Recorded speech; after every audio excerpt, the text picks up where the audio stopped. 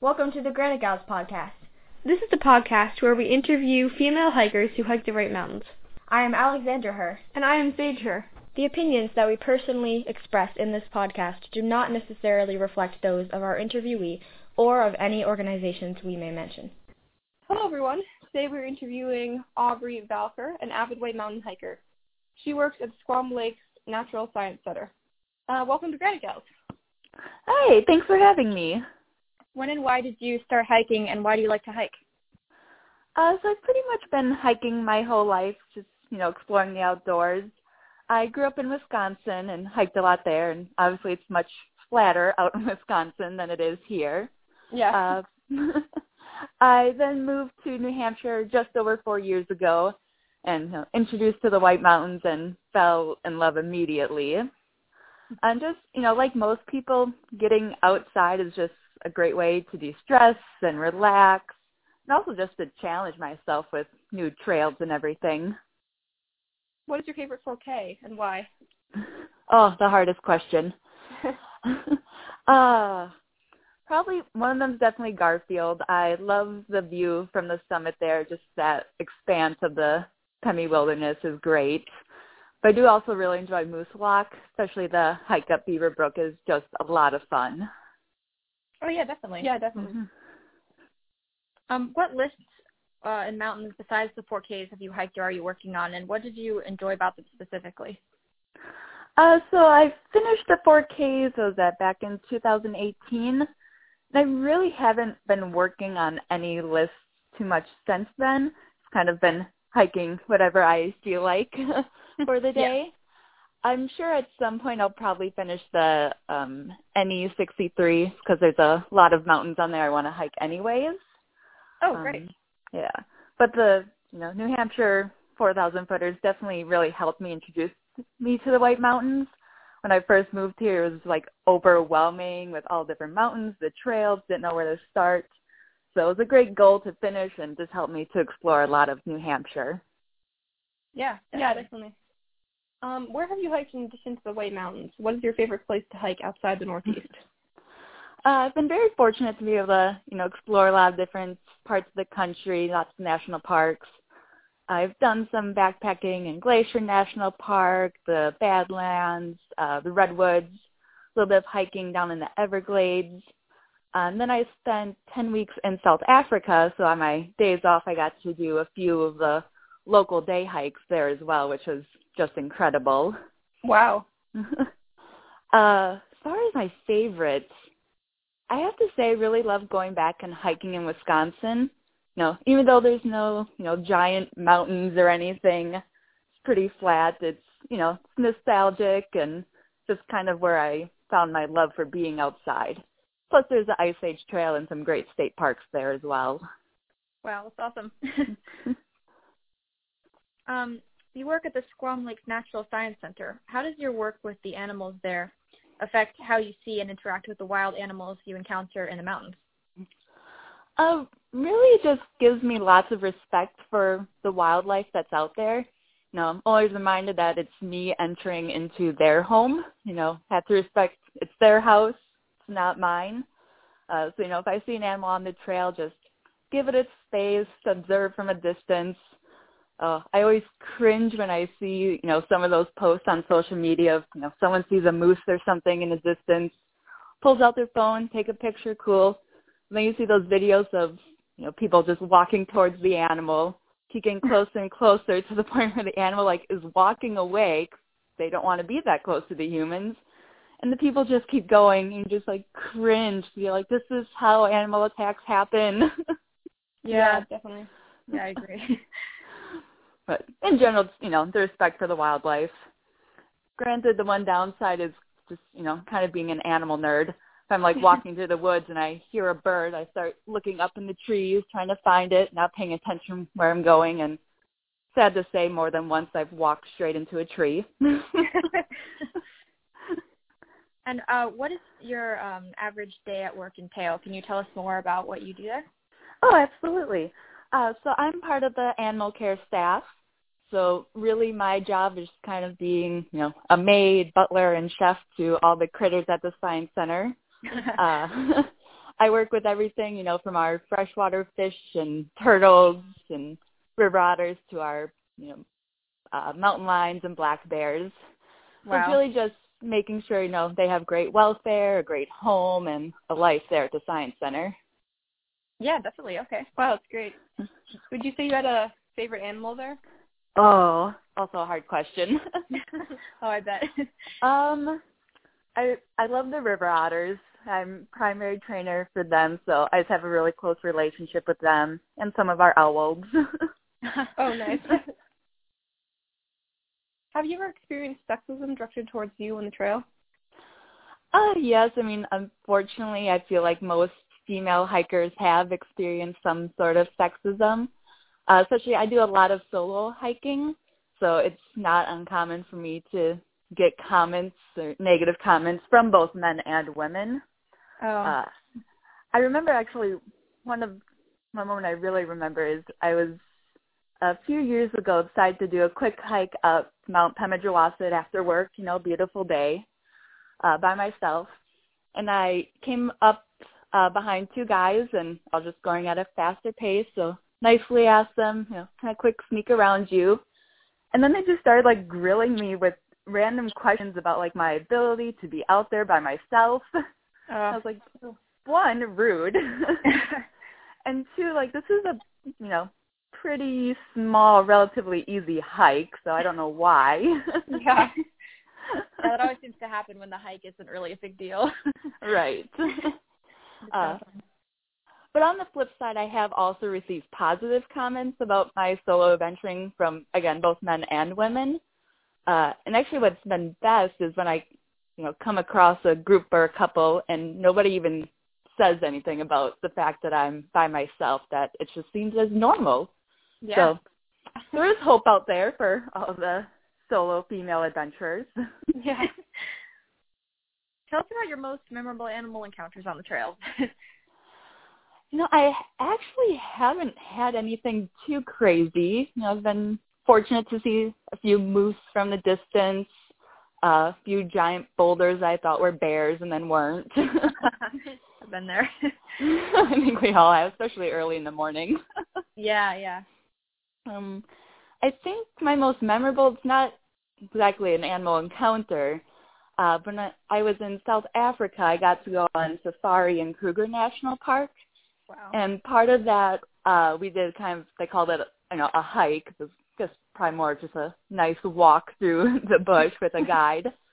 But we're walking along, and all of a sudden we just come across, these large footprints from an African lion. Wow. And then, 10 minutes later, just come across this massive pile of poop from an elephant. Wow. And it was just, so surreal. You're like, whoa, we're not in North America anymore. This is incredible. That sounds amazing. Do you prefer hiking solo or with a group of people? Honestly, depends kind of how I'm feeling for the day. Really enjoy solo hiking. It's great just to clear my mind, or if I just kind of want to do whatever I want to do. But definitely enjoy hiking with others as well. I don't personally really enjoy the really big group hikes. I usually like to keep it more to just 4 or 5 people. But really both. Yeah. Why don't you enjoy larger groups? It's not that I don't enjoy them. I just kind of prefer the smaller groups, more personable, get to know people a little better. Also easier to make decisions on where to hike as well. Oh, yeah. Yeah, that makes sense. What's next? Do you have any specific hiking-related plans for the future? Yeah. Well, unfortunately, I was actually supposed to be in Utah right now for this whole week, hiking in arches and Canyonlands. Yeah. But fortunately, of course, that had to be canceled. So hopefully next year we'll be able to do that.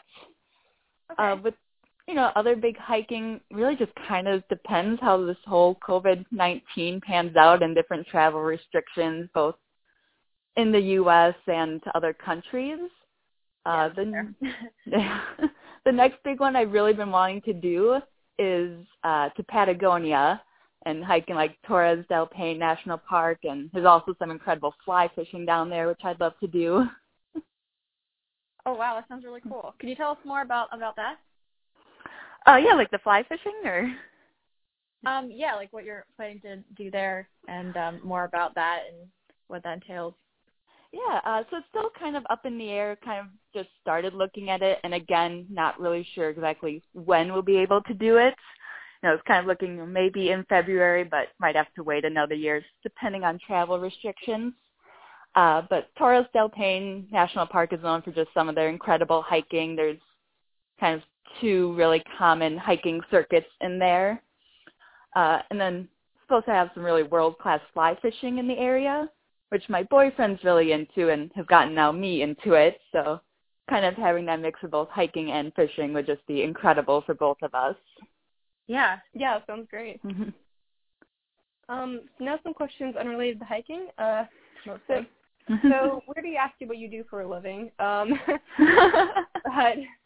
well, I mean, you can talk more about it if you want. It's up to you. I'm sure there are a lot of responsibilities and things that not everyone might think that you have, and maybe you want to share any more details that you think are interesting or important, or. Oh, absolutely. I think one of the most common comments I get when I tell people, I'm part of the animal care staff at the Science Center is they go, "Oh, you're so lucky. You just get to, play with animals all day." No, not even close. My job is not glamorous at all. Oh. It's, picking up after all the animals and, shoveling big piles of bear poop. Yeah. I mean, there is, obviously the perks. I get to build a really close relationship with these animals and get to interact with them a lot and, just teach, visitors about, local wildlife that is in the area. So definitely very rewarding as well. Yeah, definitely. We've actually seen some of your otter pictures. They're very cute. Yes, very. They are adorable, and they know it. Yeah, that's really cool. What's your favorite food? Oh, probably any kind of breakfast food. Pancakes, French toast, bacon, eggs, some more bacon. Oh, yeah. Yeah, I love breakfast too, actually. Hey, just can't go wrong. Breakfast for dinner is perfect. Yep. Yeah. What's your favorite non-hiking related book? Ooh. Yep. Well, this is outdoor related, not technically hiking. My go-to book is a Sand County Almanac by Aldo Leopold. One of those books I've just reread multiple times. So I just love all the messages in there and the land ethic, and love Aldo Leopold in general. Oh, that's interesting.